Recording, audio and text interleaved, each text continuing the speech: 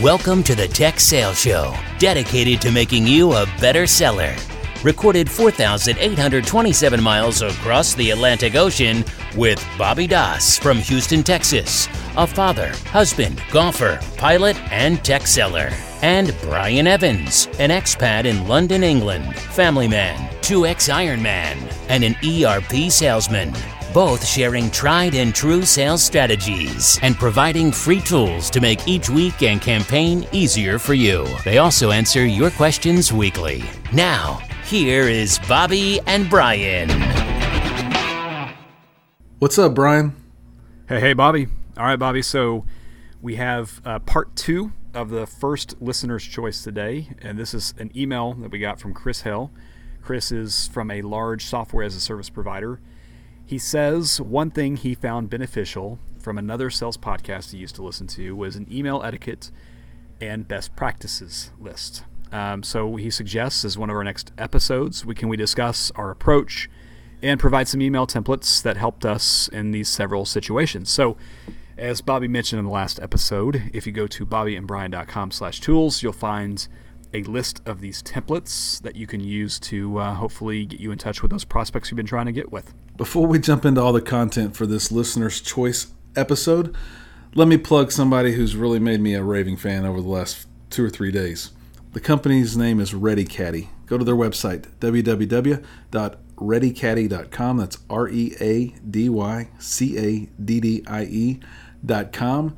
The ReadyCaddie is branded the perfect golf companion. It clips onto your golf cart, gives you a great spot for your golf glove, your laser finder, your cell phone, puts it all where it won't bounce around and jump out of the cart, and is really a cost-effective tool. The owner of ReadyCaddie sent me a little piece of plastic that I lost at a golf course. Didn't have to, could have charged me for it, and really created a raving fan. He knows his business, and he took care of a customer. So I got to say I'm a huge fan. If you would, go visit his site. If you're a golfer, I highly recommend you buy one. If you do happen to place an order, please let him know that you heard about it on the Tech Sales Show. Thank you very much. Love it. So, Bobby, on the last episode, we covered 2 of the 4 subjects. We covered cold email to a new prospective customer, and then we covered the follow-up email. And today, Bobby, why don't you talk about what we're going to cover? Yep. So today we're going to cover an email that would help you get out of email. We teased a little bit about it on the last episode. We're going to share the Will You Introduce Me email, and then a few more wrap-ups on do's and don'ts of email. So the email to get out of email, or to get to a better face-to-face meeting or phone call, Brian, how do you set that up in an email? Yeah, so I'd say first we have to take a step back, and it goes back to even that email to the new prospective customer and about the research that you have to do to provide value or show that you're going to provide value in that face-to-face meeting. They don't owe you this meeting. They don't owe you the opportunity to get out of email and have a face-to-face conversation.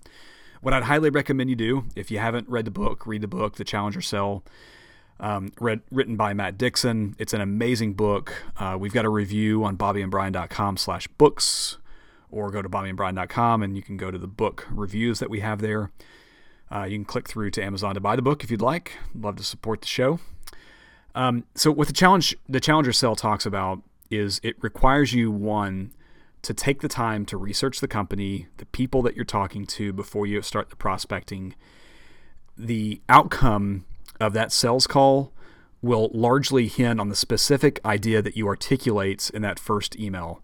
So you've got to write something in that email that's showing that you're going to bring some level of value to that conversation. If you're not, if it's just another email, it's never going to translate something into something that's going to provide value back to the customer. So I'd almost kind of point you back to the first episode that we talked about when we talked about the new email, a cold email to a new prospect. Again, make a reference to their business, an announcement, some sort of earnings call that they had, a new strategy that they have. Make an assumption about how that may or may not impact their business. Reference how you've helped another company achieve great results because of your product or your service. And then be specific about that next request. Maybe there's a new steakhouse that opened up. Maybe there's a new barbecue joint. And boy, Bobby, I miss some barbecue in the UK. here. But find something interesting, unique, that would spur action out of that email. We talk about it, and I think it just goes unheard or unexecuted on, but that's what's going to get their attention. We don't answer our phone at night if we have a house phone anymore because we know we're probably going to be sold to. People don't respond to emails from unsolicited people because they know they're being sold to. But if you were a consultant, if you were a challenger sales rep, you would put the time and the effort to make that email something that they wanted to engage with. It would be short and sweet, but it would take them to the point of taking action for sure.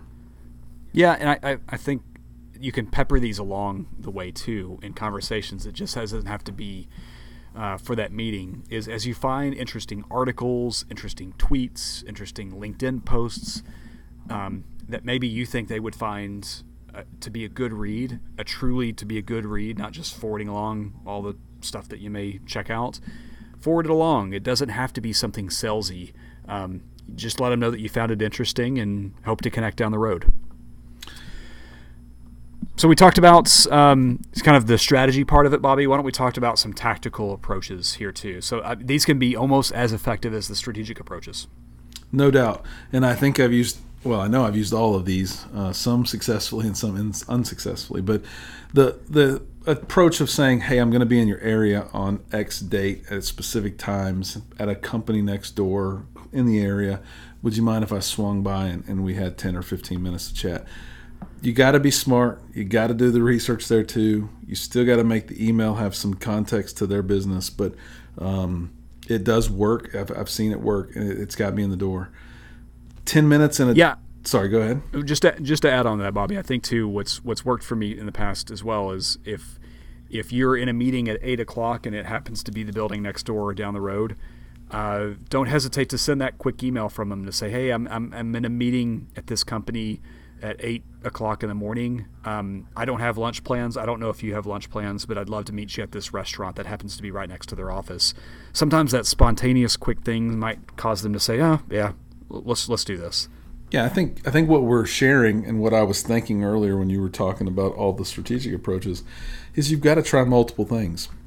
Yeah. Everybody's a little different. I know people that won't go to lunch with a vendor that they're not doing business with. I know people that can't accept a lunch, and so that might not work. You got to try a lot of different things. A short subject, like I mentioned, like 10 minutes in a particular date, might get someone to give you a shot to give them some sort of a pitch or have a cup of coffee. I think I've used it, and it's probably more of a last-ditch effort, but I would, if I've been prospecting to someone for a really long time, I will send them a calendar request. That wouldn't be the first attempt, but after I've tried all these emails and all these approaches, I would send them an email with the context of being in the area and wanting to just swing by. People don't like calendar requests to stay on their calendar, so they will accept or decline that invite, and gives you the opportunity to have some sort of an interaction with them. Have you ever used that, Brian? I have, yeah, and you're right. It spurs action, and you've got to be prepared, right? Because this could cause a negative effect. They could get upset at it. So you've got to be okay with whatever the outcome is here. One thing I do too to soften this a bit is I'll put proposed as the first part of the subject, and I'll put that in capital letters. Proposed. Brian and so grab lunch with the location and the address, and then put the agenda of the things that you might hope to cover in that lunch or that meeting. They'll definitely see that for sure, and they'll definitely interact with it. That's a good one. The other thing that's more effective than anyone ever believes, but I'll challenge all the listeners to test it and let me know what you think. But it's closing the book on an opportunity or a deal with a customer. People are humans. All these customers that we're talking about are all human beings. They don't like to give you bad news. If you give them a shot to give you bad news, they probably will take it. And many times they just don't have news, so they don't know how to tell you they don't have news. They probably in that very first meeting said, I can make all the decisions. I can sign up to $1 million. Don't you worry about it. And now they're like, I can't sign more than $50,000. It's going to be another 2 months. We don't have budget. And they don't want to tell you all those things. So I use a technique called close the book. I'll send an email to a customer and say, hey, clearly we didn't win your business. Unfortunately, we did everything we could, put our best foot forward. We know you made the right business decision for your organization. I would love it if you would take 5 or 10 minutes to give me feedback on what we could have done better. But if you don't have that time, I understand. I appreciate the opportunity to work with you, and hopefully our paths will cross again in the future. I would predict that in the hundreds of those I've sent, 90% of those get responded to in the same day. And I would say it's probably half and half bad news, half good news. But it definitely gives me the opportunity to get those deals back on track. Yeah, I was shocked. So I've just used this as recently as 5 years ago. This is a new thing to me, and it's incredibly effective. You usually get response back, almost impulsive response back within 5 minutes, 10 minutes. It's amazing how quick you'll get a response back, because I think people are sometimes afraid to give the real feedback that, hey, the project's on hold, or sometimes it could be hey, we're ready to go. I'm sorry, this has been in my way. Yeah, the other thing I'll say is that most people, they use it as that opportunity to get whatever message across that they wanted to get across. You talk about quickness and spontaneity. I mean, it is always within the hour when someone responds to that email, without a doubt. And it's kind of like breaking up with somebody. You're breaking up and they don't want to break up, so they get back in touch with you, right? So it's a good email. Great. So, Bobby, let's talk about some of the don'ts.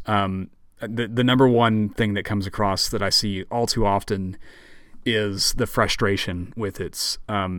Look, they don't owe you a meeting. They will never owe you a meeting. You don't meet with car salespeople if you're not looking to buy a car. So they don't owe you anything. You've got to build a value proposition. So go wider in the organization if you're not getting anywhere with a prospective customer that you think has a need for your product. Maybe it's just not going to be that person. So try to go cast your net a little bit wider in the organization to try to get some traction out there too. The use of images is probably one that I limit in these emails. It definitely feels like marketing. The only time I might use an image is if it's for like a global conference of some sort that has the dates in it. But other than that, I wouldn't, and that's going to be pretty marketing feeling as well. And then I don't think you should share too many ideas. It's got to be short, sweet. This is what we're going to do. I won't take much of your time. It's this one topic I want to cover, something like that. And then finally, to close out the don'ts, I don't think you can talk about yourself too much. The use of I and me and we is very, very unbecoming to people. The customer, the Challenger Show will teach you it's about the customer. Talk about what's important to them and what they want to talk about. With that, how about some do's, Brian? Yeah, make it a personal feel. Don't be too formal with it. There's a fine balance of being professional and being conversational, and just being way too informal. But you've got to be the judge of that. But don't be too formal with your email. You need to be a bit more casual, a bit how you would talk to other professionals that you work with too. Share references. This is a great opportunity to, if you've won a new customer that happens to be in their industry, share that reference. Maybe ask them if they know of the peer role at that other company that they could have a conversation with. So look for other interesting routes around for some similar connections that they may know. We talked about it, Bobby. It is one of the best approaches. That's the close the book email. It kind of goes back to even in our first series, we talked about losing early. This is a chance to lose early. That will only save you more time to prospect into new customers or new contacts within that same account. The simp from your phone, it does do that. It comes off more spontaneous. So again, if you're in their neighborhood, on their block, meeting with other customers downtown, and you got an 8 o'clock or 9 o'clock meeting out there too, suggest lunch or suggest coffee out at their office. It just comes off a bit more spontaneous and realistic that you're out in their neighborhood. Okay, Bobby, so why don't we next jump into the final part of the email, and that's the quote-unquote, will you introduce me email. And there's kind of a couple dimensions to this too. Sometimes, we're asking a contact that we know really well, a person that we know really well, to introduce us into a prospective customer. Sometimes it's just an acquaintance or a friend of a friend that may have a contact at a prospect we're getting into. So how do you approach this? Yeah, I think it's got to be genuine first and foremost, and it's got to be with context for the person that you're reaching out to. So I would say it happens to me a lot. I don't have a bolsterous network, but I know a few hundred people in the IT community in Houston, and quite often around the start of a new year, someone will call me and say, hey, do you know so-and-so? I see you guys are connected on LinkedIn. Can you make an introduction? And oddly enough, I haven't heard from this person in like 5 years, and it's their first request of me. I'm probably not too terribly inclined to jump in and introduce them. I have no idea who they are, I know who they are, but not from the last 5 years perspective. I have no context. I don't know if what they're trying to sell is a good thing or a bad thing. They need to make me more comfortable before I'm willing to make that introduction. So while they might send me a LinkedIn message and say, hey, I see you know Brian Evans. I'd really like to talk to him about a potential job at this company. I'm probably not going to call you up and introduce you until I understand a little bit about what he's doing, what he's been doing. So it should be a lot more involved than just the short, hey, will you introduce me to Brian? An example, and it's in the template, but how about hope you're doing well? We last chatted on such and such. I know I read this article or listened to your podcast online, Bobby, and I'm very interested in what you guys are doing. Would you be open to introducing me to your partner, Brian? I'd love to speak to him or her about some potential opportunity at their company. Thank you so much. That's a whole lot different than just sending me a one-liner.